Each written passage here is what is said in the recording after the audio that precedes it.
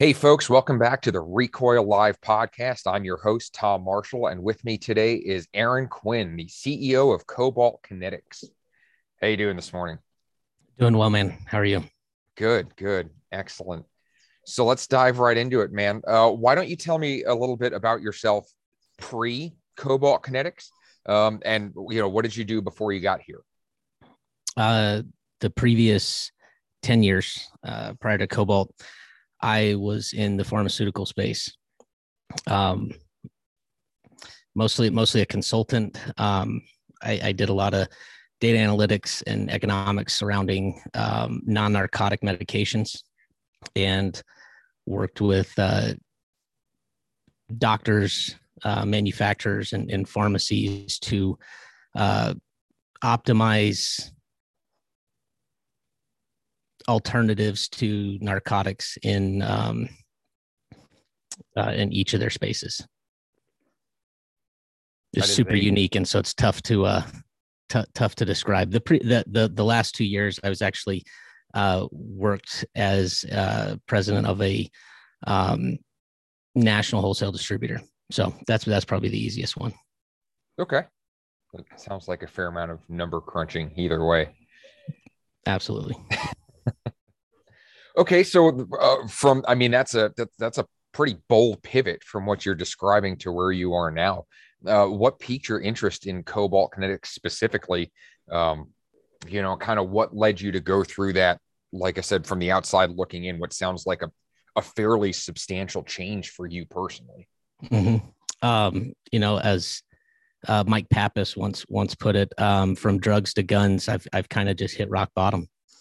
Um, so you know, right in the right in the middle of COVID, well, what we thought was the middle or possibly end of COVID at the time in 2020.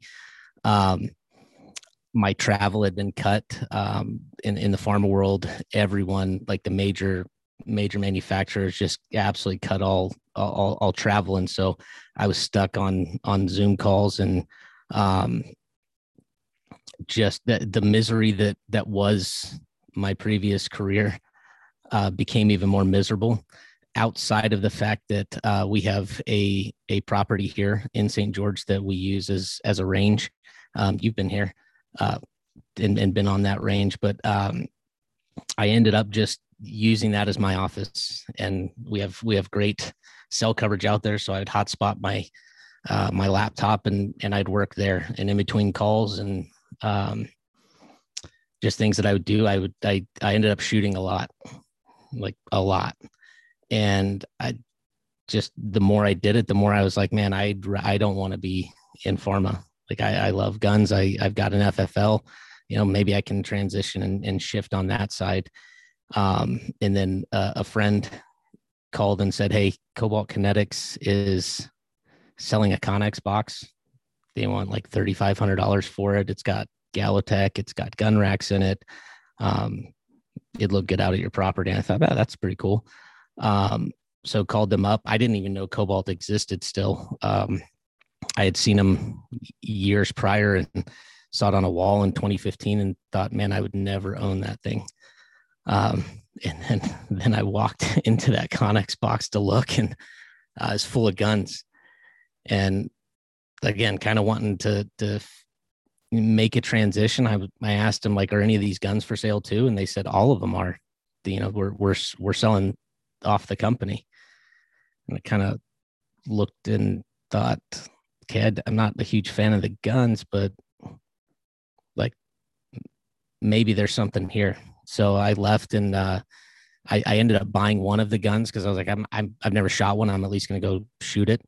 And there was something about the way that it shot that piqued my interest. Like I hadn't shot anything like it. There were things I didn't like about it, of course, but I couldn't deny like what I was feeling shooting it. So I went back later that night, made him an offer, and it was an asset purchase. So I didn't have like access to um, records or anything like that. So the diligence period was a little bit it was shorter anyway. But they accepted the offer, and 9 days later, I signed the documents, and changed my world.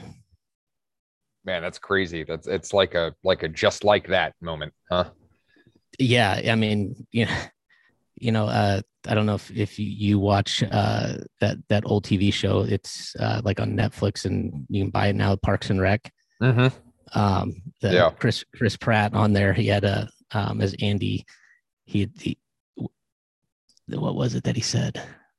It was like when they got married or something. He was like, I can't tell you how little thought was put into this, or something to that effect. Like we had no thought, and that was kind of how I jumped in. It was like spur of the moment and kind of right time.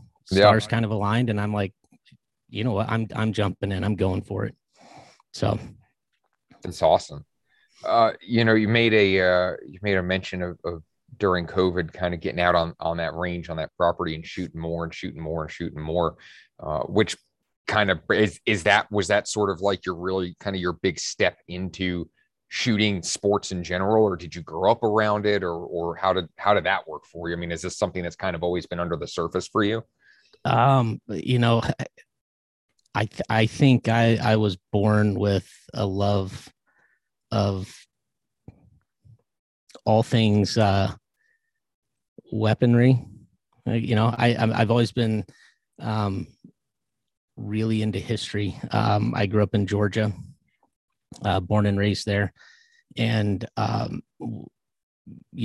Georgia has a rich history in with the Civil War, with being one of the original colonies, and so history was really interesting to me, and wars were always kind of the, I don't want to sound like weird or like there's You're just a problem, connoisseur of military history, maybe, as it were. I think the logistical side and the problem solving pieces of war have always been intriguing to me. And I like puzzles. I like logistical problems that need solving. And that was just that it was unique to me from a historical perspective. I mean, history is basically written by wars and civilizations and how the human interaction has taken place, and you see the progression of technology versus how problems are solved, and how tactics, and how each piece from ancient wars all the way up until most recent, you kind of see the human evolvement of through all of that. Yeah, well, as they say, what's the expression? History is written by the victor. So Yeah. it's Yeah. like you said, conflict absolutely shapes the entirety of human history in that regard. Yeah. And I mean, kind of to answer your question, so I've I've always liked guns and knives. I didn't grow up around a ton of guns. My dad had a gun. He had a few guns, but he never really understood where my obsession came from. I mean, I think I got my first pocket knife at age 4 and have cut myself ever since. I got my first 22 at 7 or 8, and it was my dad's from when he was a kid. Yeah. I grew up and I lived in Kennesaw, Georgia, which is known as the city that has the law in the books that says every household must have a firearm. And I always thought that was super unique and cool. And we did. And, my dad was never, he was never anti-gun or wouldn't let me shoot it. I mean, from the second I asked him if I could shoot his handgun, he would let me. And so I always had access to it. I kind of look at it as, I'm not a very artistic person. And so paintings and drawings, they have no interest to me, but I always look at firearms and knives as functional art. And there's a uniqueness to them and a science behind it that is super intriguing. That handgun, by the way, is a 1964 Browning high power T series. Wow. And it's nice. in immaculate condition. And So I think that kind of learning about that gun when I was younger, and one, its uniqueness, its rareness, and how my dad kind of just stumbled into it in a pawn shop in the 80s was was awesome. But like, yeah, so I've always had a love for the firearm side. So I shot all the time. Yeah. Yeah, I didn't realize that you grew up in that. I mean, I've kind of that. There's always that. It's kind of well known in the gun community. I think it is about that law that Kennesaw has, and Mm-hmm. but I didn't realize that's where you grew up. That's cool, man. Yeah. Yeah, yeah. I feel like that's pretty. Like I said, I've heard that story a couple of times, but never met anyone from there. So that's really cool. So yeah, okay. So it's like you said, you kind of grew up around it and grew up into it. I think for a lot of us, this is kind of a lifelong passion. And I would argue that's one of the things that makes the firearms industry so unique is that I think it is chock full of people who are here because um, it's a passion industry, right? There's lots of people who are here because they have a story very similar to yours. It's just kind of like, oh, that interest was always there. I grew up shooting. There's a family connection to it, and I you know, not having worked in a ton of other industries, but having been around a little bit, um, I think I think that's one of the things that sets this industry apart and makes it so awesome, makes it such a great space to work in, is that it is full of people who are here because they want to be here because it's a passion. It's not what they do, it's who they are, kind of thing. Yeah, and I think it's easy to do that too. I told you my dad wasn't a huge gun guy. My grandfather was, and so the memories that I had as a young kid, shooting with my grandfather or looking at and learning about the guns from his era and that he had when he was a kid, and then he was a Navy guy, and so you look at your grandparents as heroes in general, but then when you can um hear that side of their story, I think it just drives that passion a little bit more. Yeah, absolutely. I mean, that's one of those a boy and his grandfather kind of thing, right? Like that's a pretty unique bond, and um, so yeah, like I said, I hear, yeah, I'm fortunate to hear lots of stories from people like that across the industry that's their, hey, this was my introduction to it. I have very deep rooted fond memories of that are tied to firearms and the shooting sports and things like that. Yeah, And then here we are, and we wind up, we get bit by the bug, and it doesn't it's, stop. yeah, yeah. Once you get here, if you came in like you did from some other industry, I'd be willing to bet dollars to donuts now that you're here. It's like, yeah, like this is, there's not anywhere else I'd rather be. Yeah, Yeah. absolutely. Yeah, there's it still has problems. I mean, it's still Oh it's yeah. still it's still a business side, and you get people that talk about how jaded the industry has made them, and I can see that. I can certainly see that, but it's I, I think the key for me over the last 2 years has been like to not let the passion die. Um, I don't only shoot cobalt rifles now. I don't only, think in cobalt when it comes to guns. Like I buy other manufacturers. I buy their ARs still. But I really got into buying older firearms and you know trying to maintain like the fact that yeah, life sucks sometimes, business is tough sometimes, and we have stressors, and I don't shoot all the time just for I can't remember the last time I shot for fun, but like having at the end of the day, we're still around guns. I mean, we deal with guns every day, and I still get to shoot all the time. So, how could that suck? Yeah. Yeah, exactly. You mentioned that just like anything else, right? No matter how much we love it, when you make it a business, it's still a grind, and or it becomes a grind for periods of time, right? And there are stressors, and so kind of on that note, what would you say some of your biggest initial challenges have been in the last couple of years in terms of taking over Cobalt, what the brand was previously, and maybe as a new business owner, what would you say some of your biggest challenges were kind of right out the gate? Um, not having uh I mentioned before it was an asset purchase. prior, and so it came with IP, with patents, and a lot of inventory. So diligence side was super limited, and the challenges became, I didn't know the industry, and I didn't know who to ask, where to go, and so you know, I had no intention of maintaining the same builds as Cobalt did before, because I had no passion around that, and I thought there were a lot of the gun just didn't interest me, and this was kind of my opportunity to build something I wanted to build. And so I did not realize the reputation and the relationships that had either been built or ruined in the previous organization. And so it was a lot slower of a start than I would have wanted.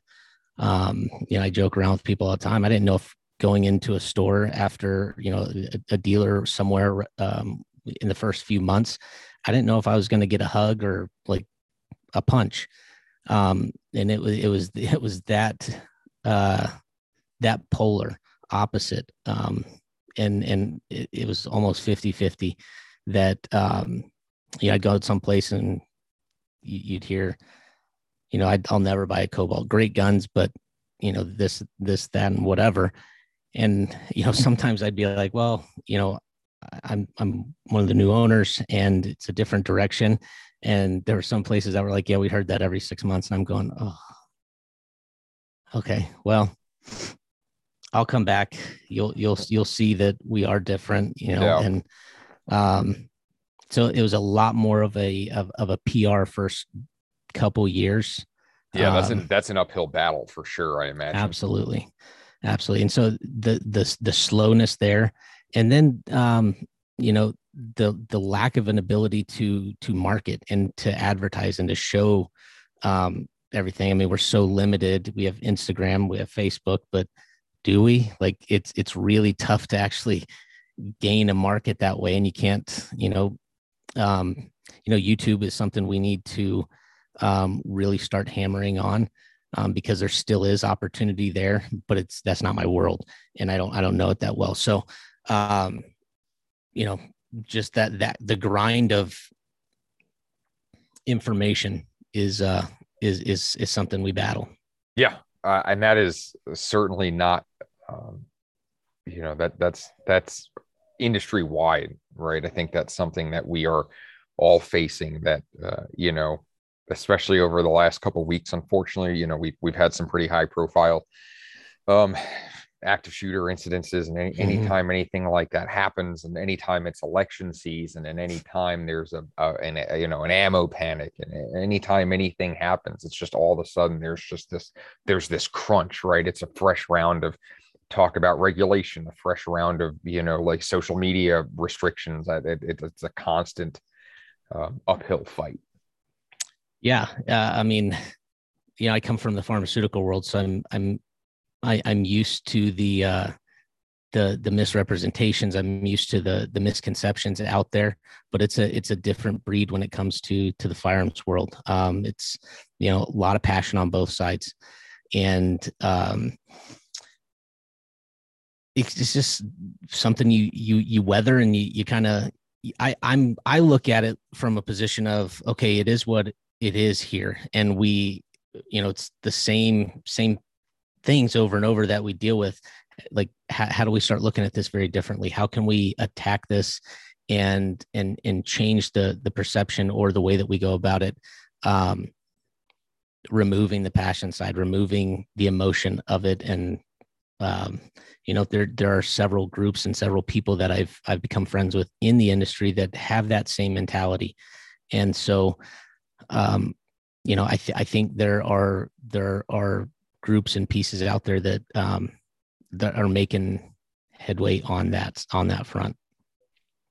Yeah, I tend to think that education is the key, and like you said, kind of trying to remove some of that emotion, and just Yeah. educating people. I think there's, like you said, there's a lot of misrepresentation. There's a lot of disinformation. I think, you know, overcoming that is, step number one, probably, right?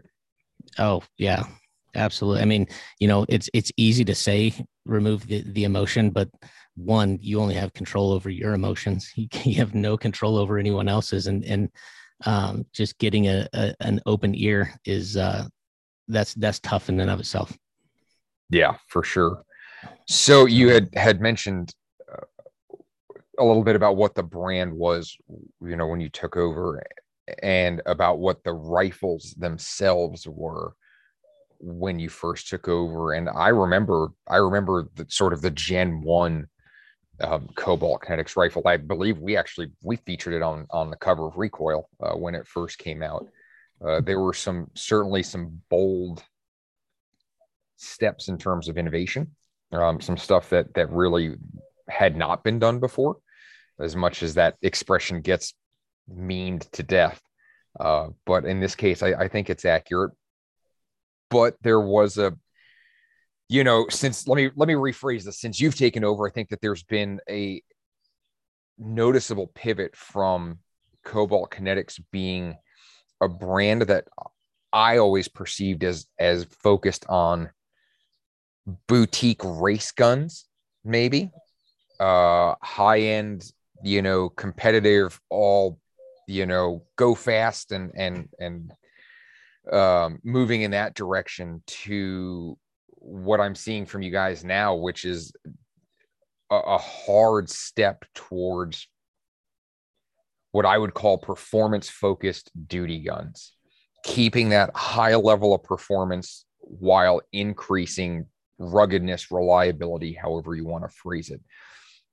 What sparked that pivot for you, having coming into the company where, well, the product was already done, basically, Yeah. and you kind of wound up doing a lot of stuff. I don't want to say doing stuff over, but you guys made some substantial changes, or have Yeah, thus far. absolutely. So what Absolutely. sparked that?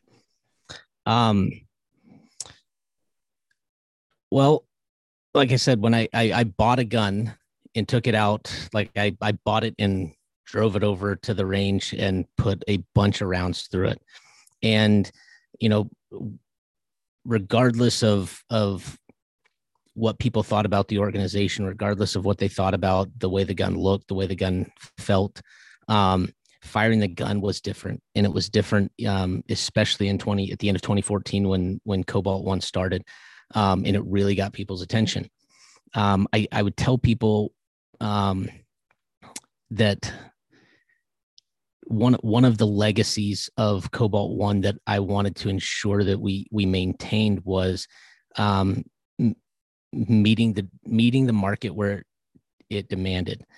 And what I mean by that is, in 2014, you saw a lot more. You saw a want for something different than, a standard M4 type rifle. And so, a lot more companies started creating billet-based rifle platforms. You saw a big push and a big time in the 3-gun world, the multi-gun competitive side. It was kind of its heyday. And Cobalt met that need and met that demand where the market was. Now, was it still a niche market, and was it still small? Absolutely. But there was a lot of hype and a lot of buzz around it. And so that's where they did things. The rifles felt really unique. They felt great. There was something about it that was handcrafted, that was that looked at potential. I'm not a huge fan of the word innovation, but there's a lot of directional thought into how to make something work differently, or what can be done to, quiet the buffer system, for example. Focus on a system that tuned the rifle based off of its characteristics, meaning caliber, barrel length, things like that.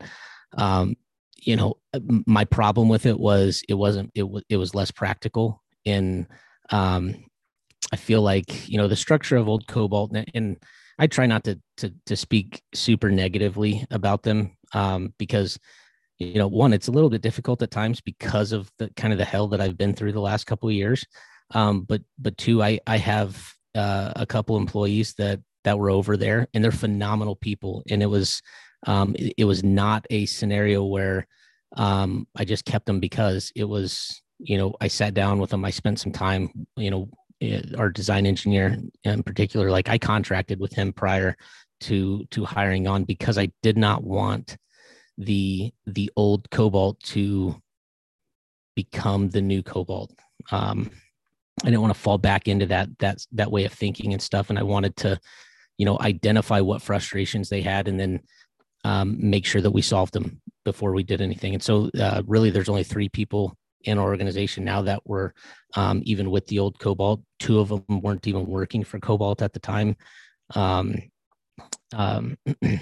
But so having said that, I feel like some of the innovations were left incomplete, unfinished, and had pieces, unintended consequences that weren't thought about. The buffer system, for example, I mean, that's a huge one. And it took 2 years even here to move that into a direction that I felt super comfortable with. But it was overly complicated, but it worked. And so it was one of those things where it's like, this is super complicated. This is very not user friendly. It can be finicky if it's not treated correctly. But it also still, like, it works, and there's a noticeable difference. So how do we attack that from a different side? The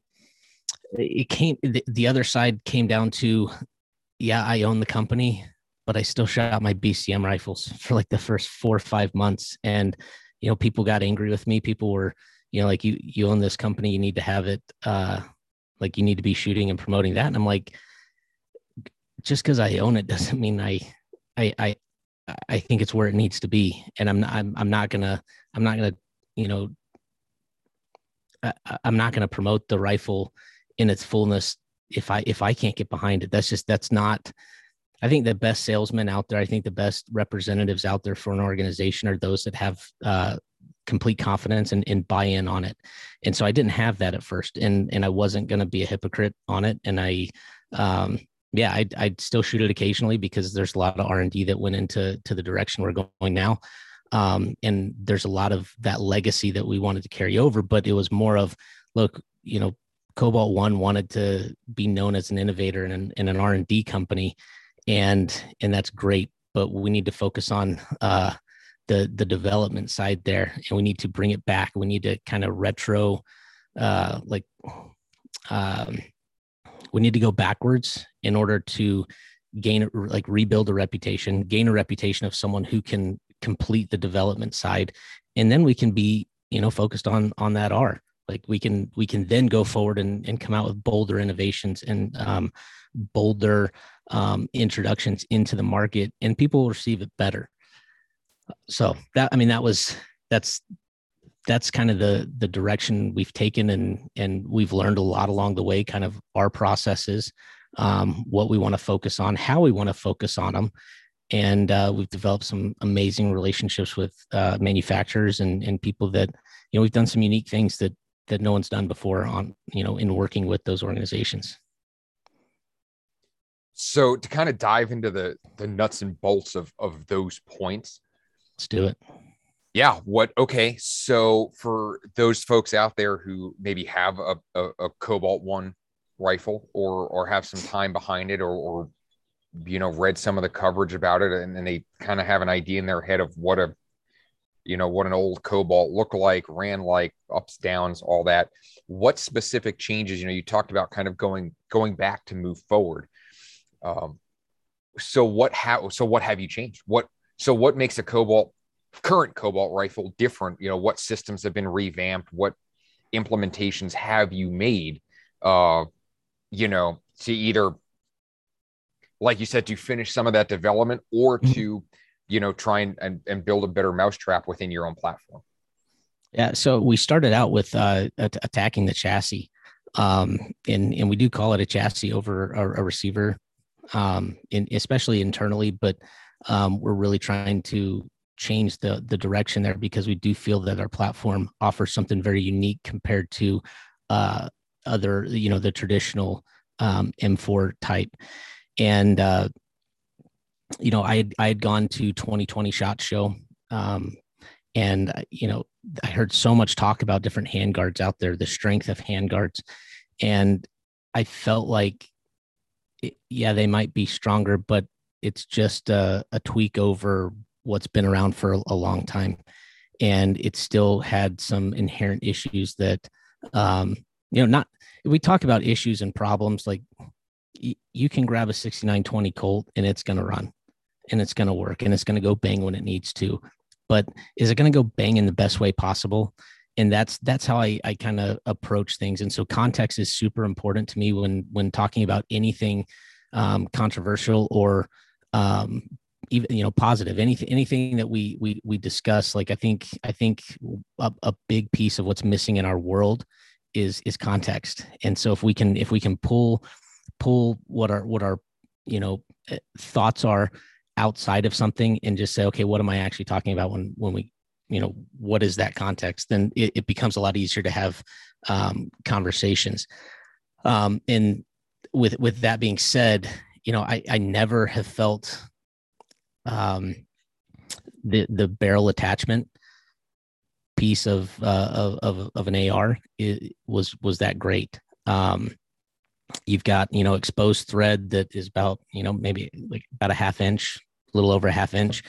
And to me, that's an inherent weakness for a couple reasons. You've got a lot of action going on. I mean, that's where the round's going to go off. You got an explosion there. You've got moving parts with, engagement and disengagement of lugs of the bolt carrier group. That's now slamming back in and exploding off of it.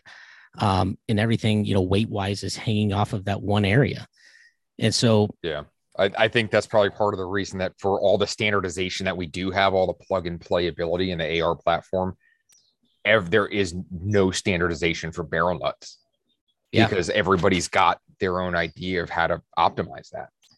Yeah. But it's working. The optimization or the intent to optimize is based off of a standard, a fixment point. Like, I don't even know if a fixment's a word, but it sounds great. I'll allow it as an editor. It's fine. Okay. Yeah. Perfect. And so what we did was, so before I get there, I think inherently you've got whatever attaches the barrel or whatever holds the barrel on holds the handguard as well. And so now you're adding accessories on there, whether it be a bipod, light, laser, night vision, thermals, like cross mounting of scopes, all kinds of things that are being attached to something that is attached to your barrel. And you hear this a lot in the PRS world or the precision shooting world. When I barricade, when I put load onto the bipod, when I do anything that puts force onto that handguard, I get a shift in my impact. And so, that there, I call it a slaving. Like the barrel and the handguard are slaved together, and they're both affixed to the same exact thing. So whatever happens to one absolutely happens to the other.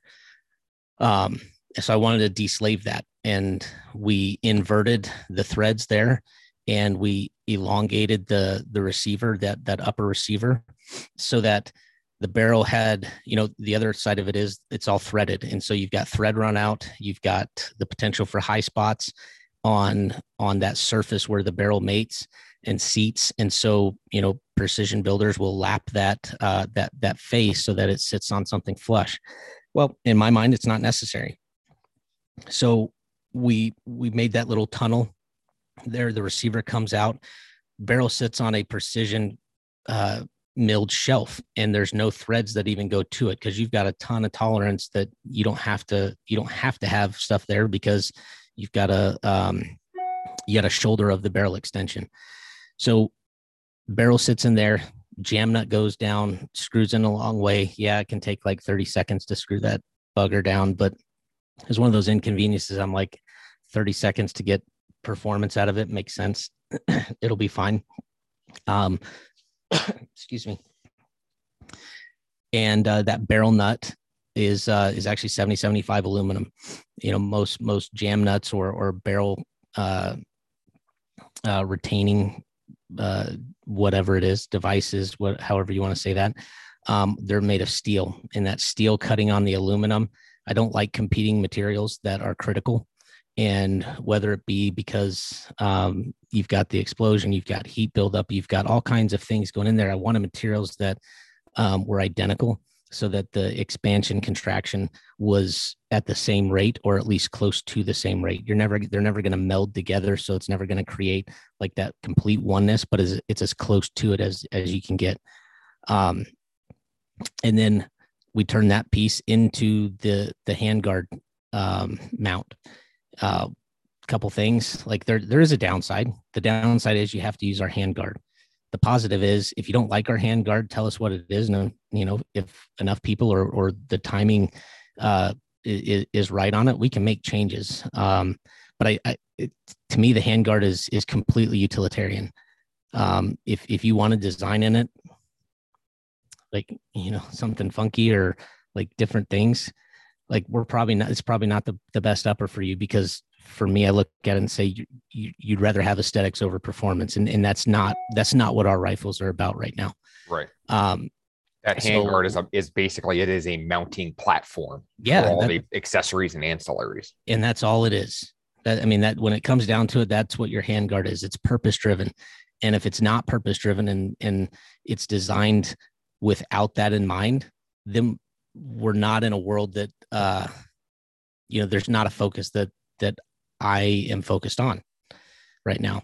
Again, we're taking it backwards. We're taking we're taking a step back and focus solely on performance, and then the outcome of that performance or value is what drives the rest of the train. So it's attached to the upper. Anything now that happens to the upper happens, that it's too big of a platform, or it's too big of a mounting surface to have flex that can affect it, or have environmentals that can have effect on anything attached to it. So there's a little timing piece on that so that it lines up correctly. You've got 8 screws on it in a concentric pattern. So when that handguard goes on, it's going to go on the same place every time. Even the direction that the threads are cut is such that as you tighten it down, it pulls that in and sucks it in super tight up against the upper receiver. And so, a lot of people look at our guns right now and they call it monolithic, and then they start to realize, you can actually take the handguard off and get the stuff. So they start calling it semi-monolithic, and it's like a complete oxymoron, but it actually describes it pretty well. Because it's that old saying, it paints a picture. You can easily understand it. And because it mates together, and because you only have one thing, the cool piece was we didn't have to have those thick chunks of Picatinny and try to time it up to what's it going to work best with. And so when you look down our Picatinny at the top, it's going to be continual. It's going to, like, the aesthetics remain, it flows correctly. We don't have like gaps. We don't have, there's not any offset in the Picatinny. It's all cut on with the same exact tool from, start to finish, so that, you can look down the back end of our receiver and it looks like it's completely monolithic and completely cut in one operation. So there's a lot of benefit that comes from that cross-mounting larger optics. I was actually going to ask about that specifically. Bridging, that's a kind of a conventional wisdom says that's a bit of a no-no to bridge from the end of the receiver to the back end of the handguard. Do you guys have? I would imagine that hopefully is a problem you guys have been able to eliminate with this system. There's zero issue at all. There's no flex, there's no torsion bindings that you're going to run into. So that, there's no issue. And that's we looked at everything and said, how does one thing that we're doing, how does each piece affect another? Like, are there any unintended consequences that we haven't thought about? And that's kind of why it's taken 2 years to get the rifle to where we're ready. Like, this is it. Because all of those things have been tested over and over and over, and the consistency of it is there. those are pieces that are super important to me. You shouldn't be limited by, I've got this much space and I'm trying to do X with it. Those are things that technology and experience across the board. We have enough of that now that it shouldn't be as difficult a task as sometimes it is. Yeah, makes sense. Well, so that's a good, awesome deep dive into the handguard. I know you guys were fresh off NRA, and I know you guys just formally announced the back end, the buffer system upgrade. You want to talk about that a little bit? Yeah, too? that one's super important to me, and it's one that you've actually experienced. You've been a big part of as well, mm-hmm. Even from just coming down and spending time with you. Yeah, well, that's I'm softballing to you, but I'm excited because you offered me the chance to kind of get a look at it, ahead of time, and I personally, that's one of the parts of this your kind of revision process that I was pretty excited about. But I'll let you run with it. Yeah. Man. No. It's been great. And you were there from like the beginning of kind of that dive into it as well have been, you've gone out and tested it, the prototypes with us. It's that's been super cool to have, multiple avenues of, people in the industry that have had a part and had a say and had an input on what this is. And as I said before, the buffer system, while it worked, and that was always tough because it's like, how do we say something that works? We have to like move off of it and back off of it. But the reality was, it was way more complicated than it needed to be. So how do we more standardize something that has acceptance across the board, but offers more value than what is out there? And Voltor Weapon Systems has hit the nail on the head, has hit it out of the park with their A5 system. It surprises me that coming off of NRA and coming from talking with lots of people in the industry that not everyone knows about the A5 system, and not everyone has accepted that as better than what's out there. And for those that don't know, it's a buffer that has a 7-position tube instead of a 5 or a 6. It's 3/4 of an inch longer than a standard carbine buffer system, and both in tube and in actual buffer itself. That buffer has 4 weights instead of 3, and it has a little spring in the bottom. And that spring in the bottom helps with consistency. It helps balance out the movement rearward and forward of those weights and the engagement of that on the system. It's something you can super tell when you shoot something full auto. It's a night and day difference. But there were a couple of things that were limiting factors with it, or that I felt like we could have more of a next step to it, or something that offered something a little different. Couple pieces. And so this was like 13 months, I think, from the initial time frame to when we launched it. And Voltor's they've been incredible partners on it. And we've had, like, our relationship has grown immensely because of it.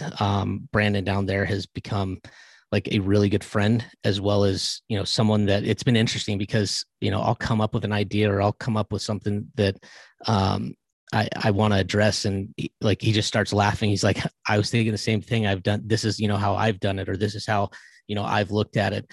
And like the pieces, so nothing is 100% like just my thought or just my take on it, because, it's been truly collaborative. And so essentially, you know what? I have one right here.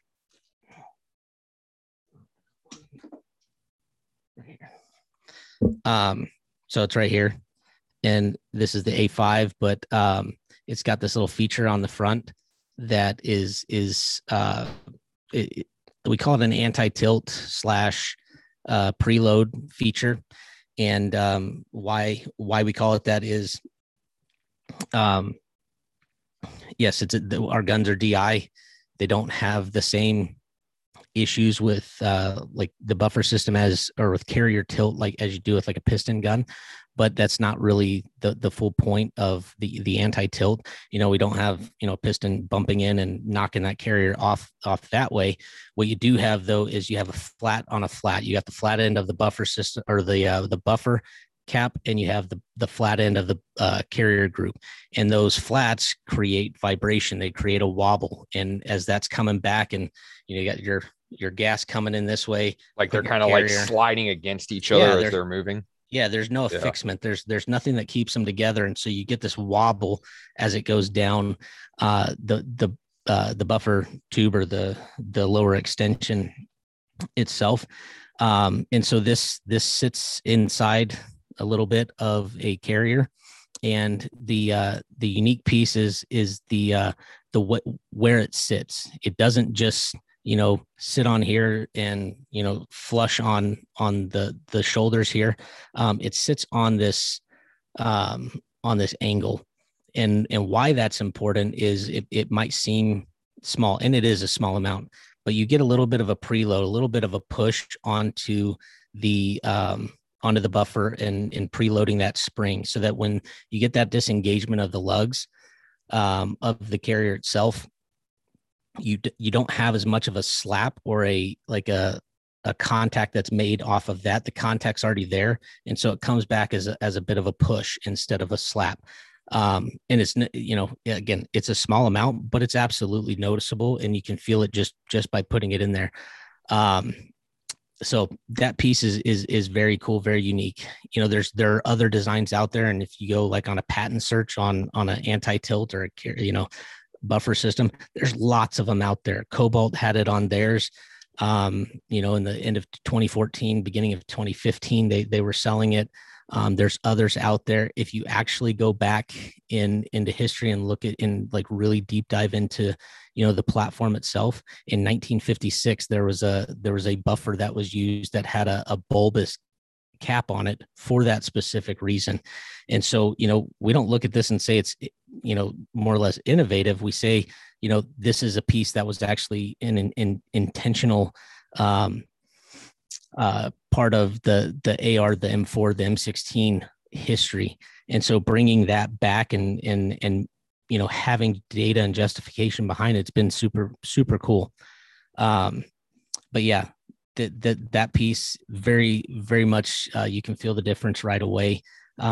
You've got 5 different weights for these, from an H0 to an H4.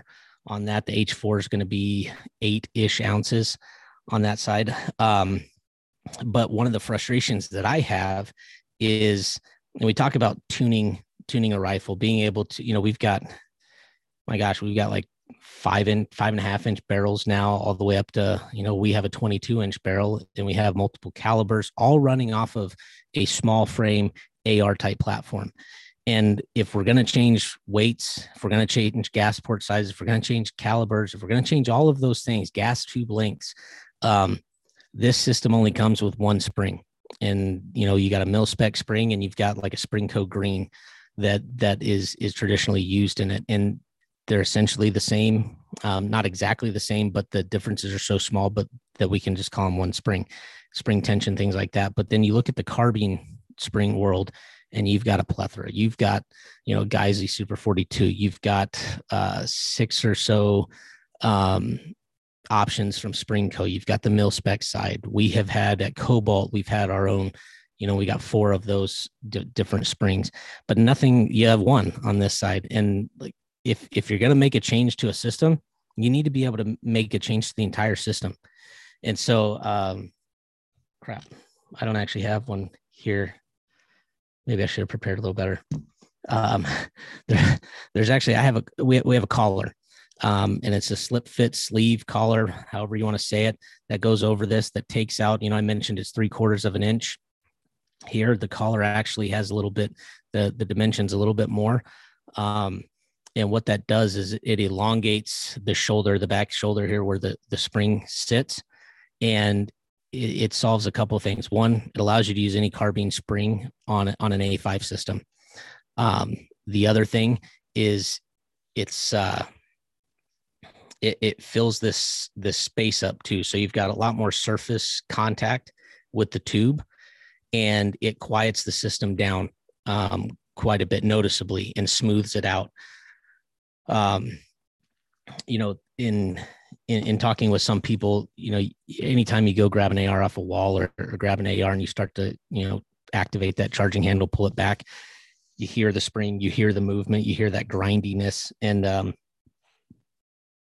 it's not awesome. The old carbine twang.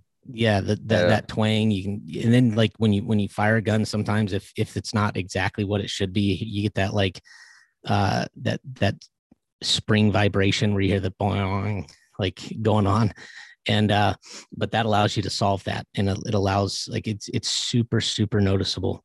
But being able to adjust all of those things, we don't use adjustable gas blocks. That's one of the changes we made.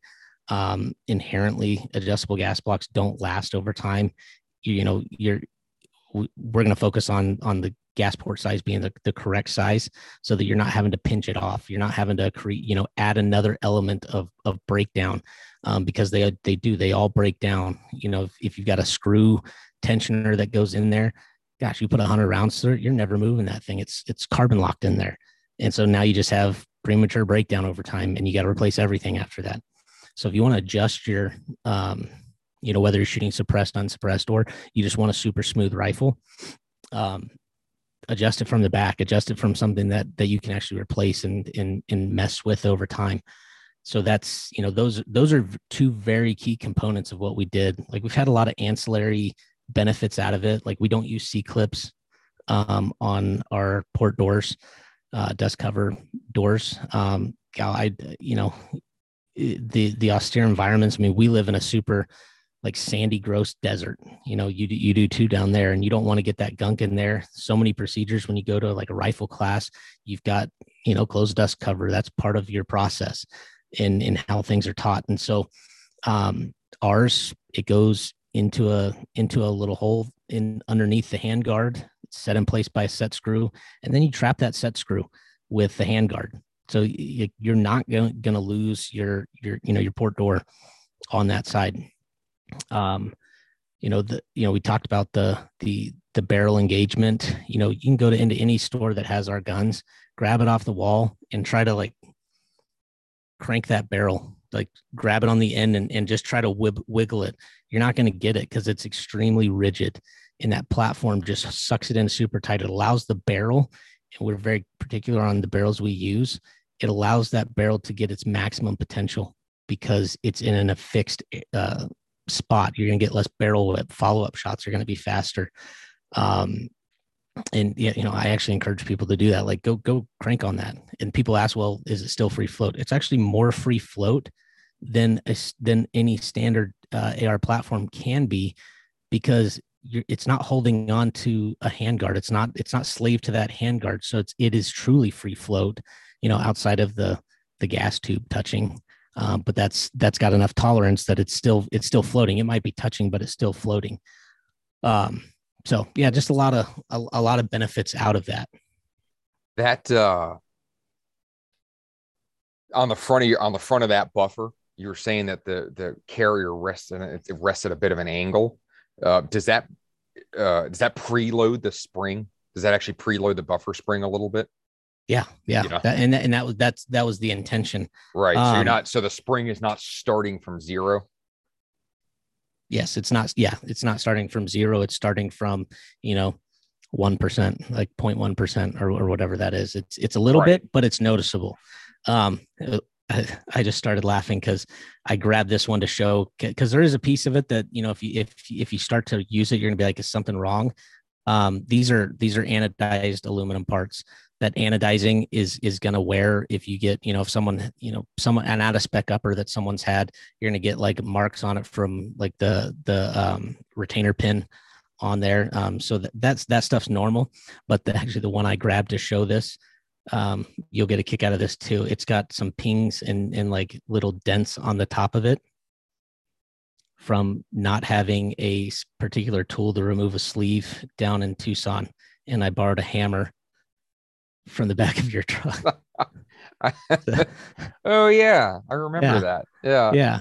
But it actually shows kind of what I'm talking about there. You can see where that anodizing, that shiny spot on the actual angle itself, that's where the carrier sits, and that's where it's supposed to sit to get that preload.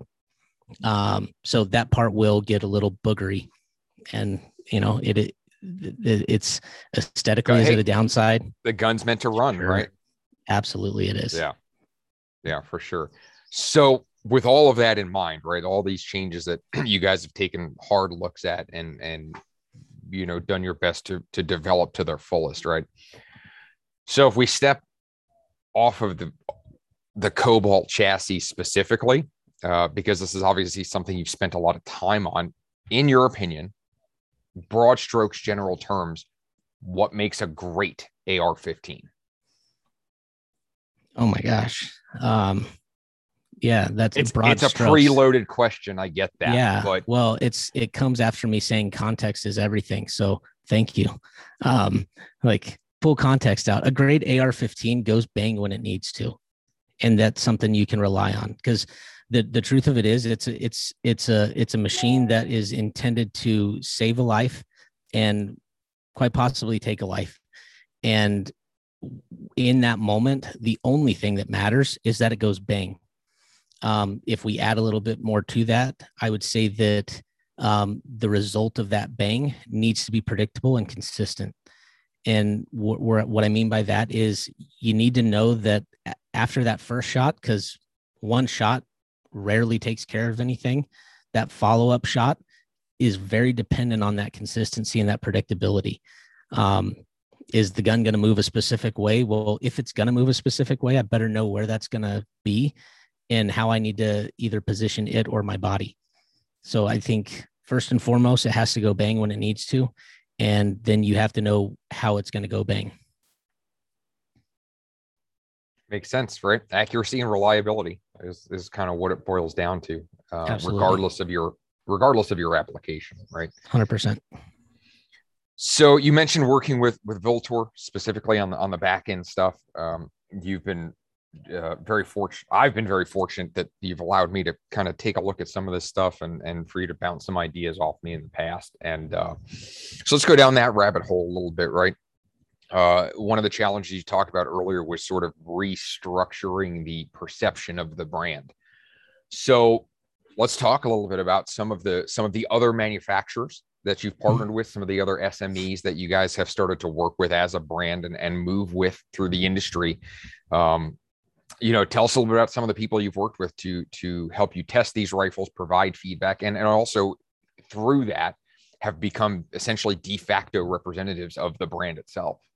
Yeah, like they become family. They truly have, because one thing that we focus on is the if you're going to be here, if you're going to give input, like you're part of the process. And so we started out, and very very few people know about this side. I'm kind of just putting it out there, and we'll talk about it more from the Cobalt side as we go. But there's a former special operations guy by the name of Rick Hogg. He's got a company, Warhog Tactical. He does a lot of training and stuff. He was actually the first SME that we spent time with, utilized. He's one of the very first people to get one of the very, very first rifles that went out in November of 2020. And he's been the most critical, the most honest. And when I say honest, like raw honesty, like zero concern for like my feelings, anyone's feelings. And it's those are the people that I go after. And I want someone who's going to like not bullshit me at any turn. Like if there's a problem, if there's an issue, if there's, a preference, they're going to tell me without any regard for like tact. And I'm not saying that he's not a tactful person, or that anyone that we work with it doesn't have tact, but I don't ask for that. I ask for like, give me what you think, period. And he's given so much input and aesthetic wise, like small features wise that I look and I see on the rifle today, and it's like Rick's name's all over that thing. And because of who he is and where he came from, it wasn't something we talked about much with people because, it's a process to develop something. And without the full context behind it, I don't want people to have weird thoughts or a thought that isn't correct on that. So, but he's been a massive part. Kawa Malay, former Green Beret. He was our first kind of public person that started working with us. Shortly after that, John Dufresne, Mocha Bear, Duffy, a man of many names, and limited preference on food with desserts, mostly cookies and ice cream. Yep. Joe Farewell, incredibly successful and talented competitive shooter that has a law enforcement background. That blend of duty, competition to duty grade or duty capable rifle.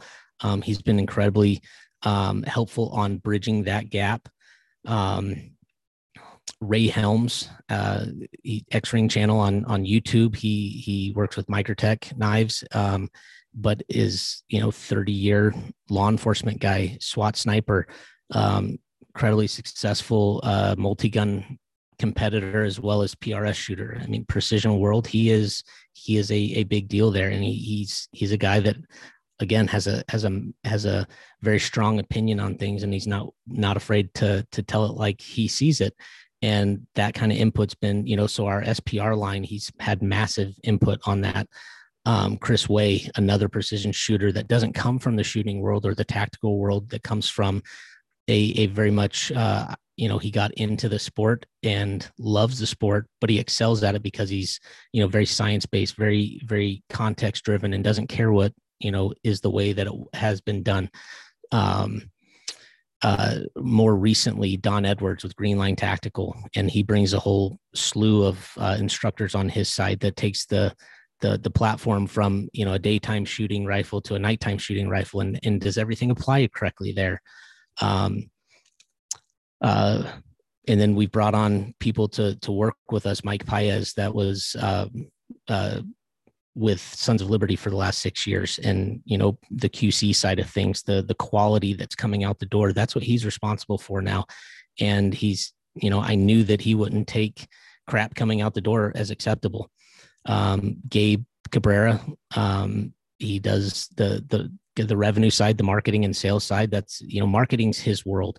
And where Cobalt had a shaky reputation, I wanted someone who came from the marketing side, the brand reputation, the brand side itself, to run the sales side. I don't care that, we start out selling whatever the number of rifles we need to. That was never that to me is a recipe for frustrated customers, frustrated dealers, frustrated end users on that side. So I wanted someone who would attack that world with a focus on the brand. Like, we can do X as long as it doesn't, get us in a bad spot where the quality could go down or someone's expectations isn't there. The manufacturers we work with, we choose them very carefully. We work with Roscoe Manufacturing on our Pro Series barrels. And the reason being, they make a phenomenal product and incredible value, but consistency is better there than I've seen with most people. And I don't have, years and years of experience on things, but it's the experience that I have with the brands that I do. And they've been not only a great provider of parts, but the consistency that they have. And then the partnership that we've created has been amazing. I mentioned Voltor, same thing.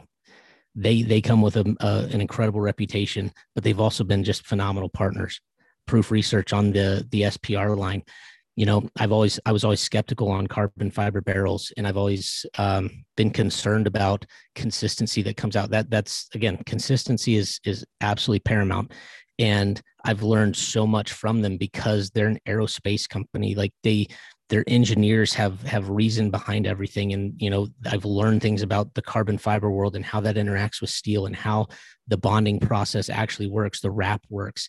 And so I work with people that can not only provide what I'm looking for, but also educate me and are willing to share and educate me to better be an expert on what I'm putting into my guns and what I'm, putting out there, saying, putting my name on, putting out there saying, no, you should absolutely trust this, and giving me that understanding so that, one day I become a subject matter expert on anything that goes out my door.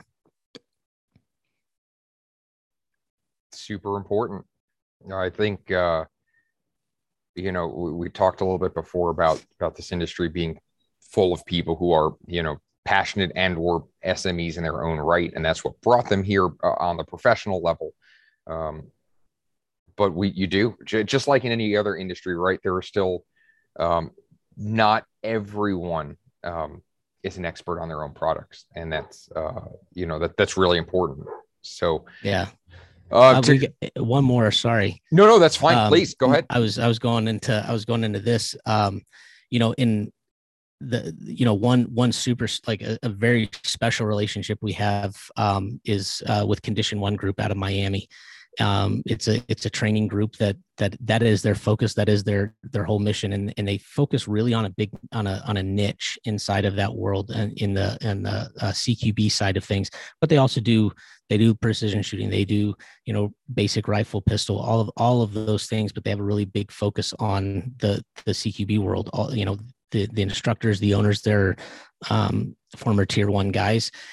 And they bring that different, we got Don on the night side. We've got Duffy that is just as big a deal on the night fighting side, but then also has, he's always teaching on that side, bringing that CQB side of things in, as well as being, a retailer in kind of a focus point there. They've been super instrumental, as well as, we've had a long relationship with them. And so giving that, they have everyone that we work with has an innovative side. They all aren't afraid to do something new, do something that hasn't been there. And so our testing evaluation side, we've got so many people doing it and so many people running things that, they just happen to have quite a few people, and then they see a lot of people and let them shoot this stuff. So we get the feedback that they have as professionals, as well as the instruction that they give to people that are brand new and saying, hey, I like this because of this. How do you like it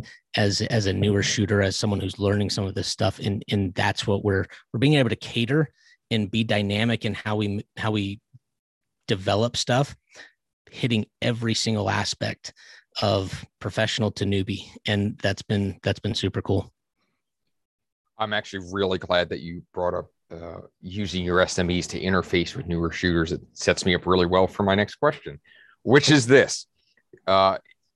So you got to imagine at least some of the folks tuning in are either already Cobalt consumers, or were Cobalt consumers in the past, or are prospective consumers of your product. What do you want to tell them about what's coming next from Cobalt?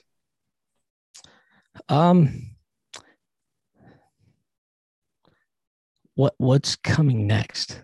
What's coming next is it's not a break from R&D and movement, but it will be a break from major changes or what's coming in a big way, because the rifle's done. Like our journey for Cobalt 2.0 has a platform that is, like, I'm 100% confident in it, and I don't say that lightly, and I don't say that gimmicky or to push anything out there. I truly am 100% confident in any of the guns that I carry with me, or that I have around, because it's been a process that has been brutal, like, to get through, but brutal on the firearms themselves. We test them a lot. And so it's time for that piece to shine, and for that that final product to get out there and be able to mature in the market. And so you probably won't see a a platform change. We have an what we call an XL platform, a large frame AR platform, 308, 65 Creedmoor, other calibers coming out. Absolutely, we do. Like it's the designs are done, the concepts are being vetted, but it's probably going to be a little bit of time before that's out in the market. We'll have little things here and there, but there's going to be a maturing side, and letting that product out there and it be the focus. What you can expect as a customer is that our door's always open, our email's always answered, and our phone is, I'm not gonna say always gotten to, because we are busy, but if you leave a message, we'll always get back with you. We love hearing feedback from the consumers, and we love getting input and suggestions from them. Look, at the end of the day, it's a machine, and it's a machine that's handcrafted and put together by one person. And so, if there's ever an issue, like a Cerakote is not, you got a dry spot here or there, or you've got, whatever is an issue, or whatever concerns as a consumer you would have, like, we're going to take care of you. All of our products come with a lifetime warranty, and it's not a limited lifetime warranty. If you feel like something isn't up to where it needs to be, or you're not 100% satisfied, you better believe we're going to make that right. The reputation of the brand is super important to me. But again, at the end of the day, the gun has to go bang when it needs to. And you as a consumer have to have that confidence in that platform to do so. Because if the gun goes bang, but you don't have confidence, it's not an efficient system. You've got to have that complete confidence and efficiency that what's going to happen, when it's going to happen, and when you want it to happen. And so we love our customers to be part of that same family. I think that's something that's always been missing in our space. We talk about the 2A community, and the community aspect of it is often overlooked, and it's a we versus them, or it's a, they don't care because they're so big. That's not us, and it won't ever be us. We're about building this community. We're about building onto a value to the industry, to the Second Amendment. And as a consumer, you're just as much part of that as we are. So where do we go if we want to look up more information?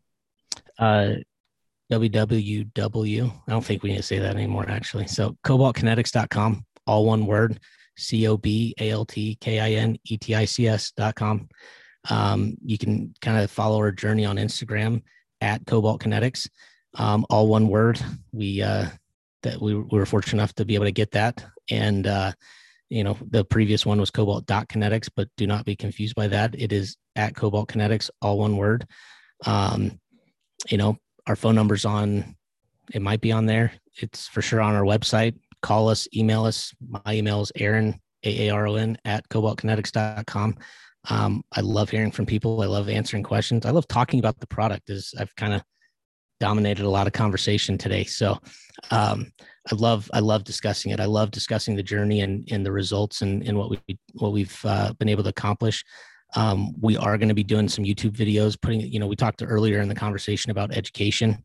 There's a lot of education missing, and it's been held back a lot. You want to talk about springs, you want to talk about like how the buffer system works, the science behind it, and what's necessary for it. I'm going to give you all of that. I'm going to give you a way to identify and look up spring rates and dimensions of springs that are critical in a functioning platform. And so not really going to be the guy to tell you how to build a gun. Lots of people out there, lots of videos, lots of ways to do that, but it's going to be about education. And that's a big piece that's going to be coming, is education on what makes the platform work and why it needs to. And that's something I'm super excited about. I look forward to it. Thank you so much for taking the time out of your day. I'm sure you have 1,000 other things on your plate, so getting to spend this time with you has been great.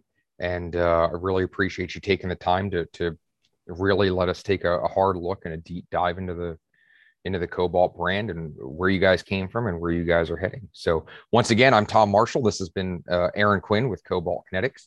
And thank you so much for tuning into Recoil Live, and we'll see you next time. Thanks, Tom. Of course. Thank you.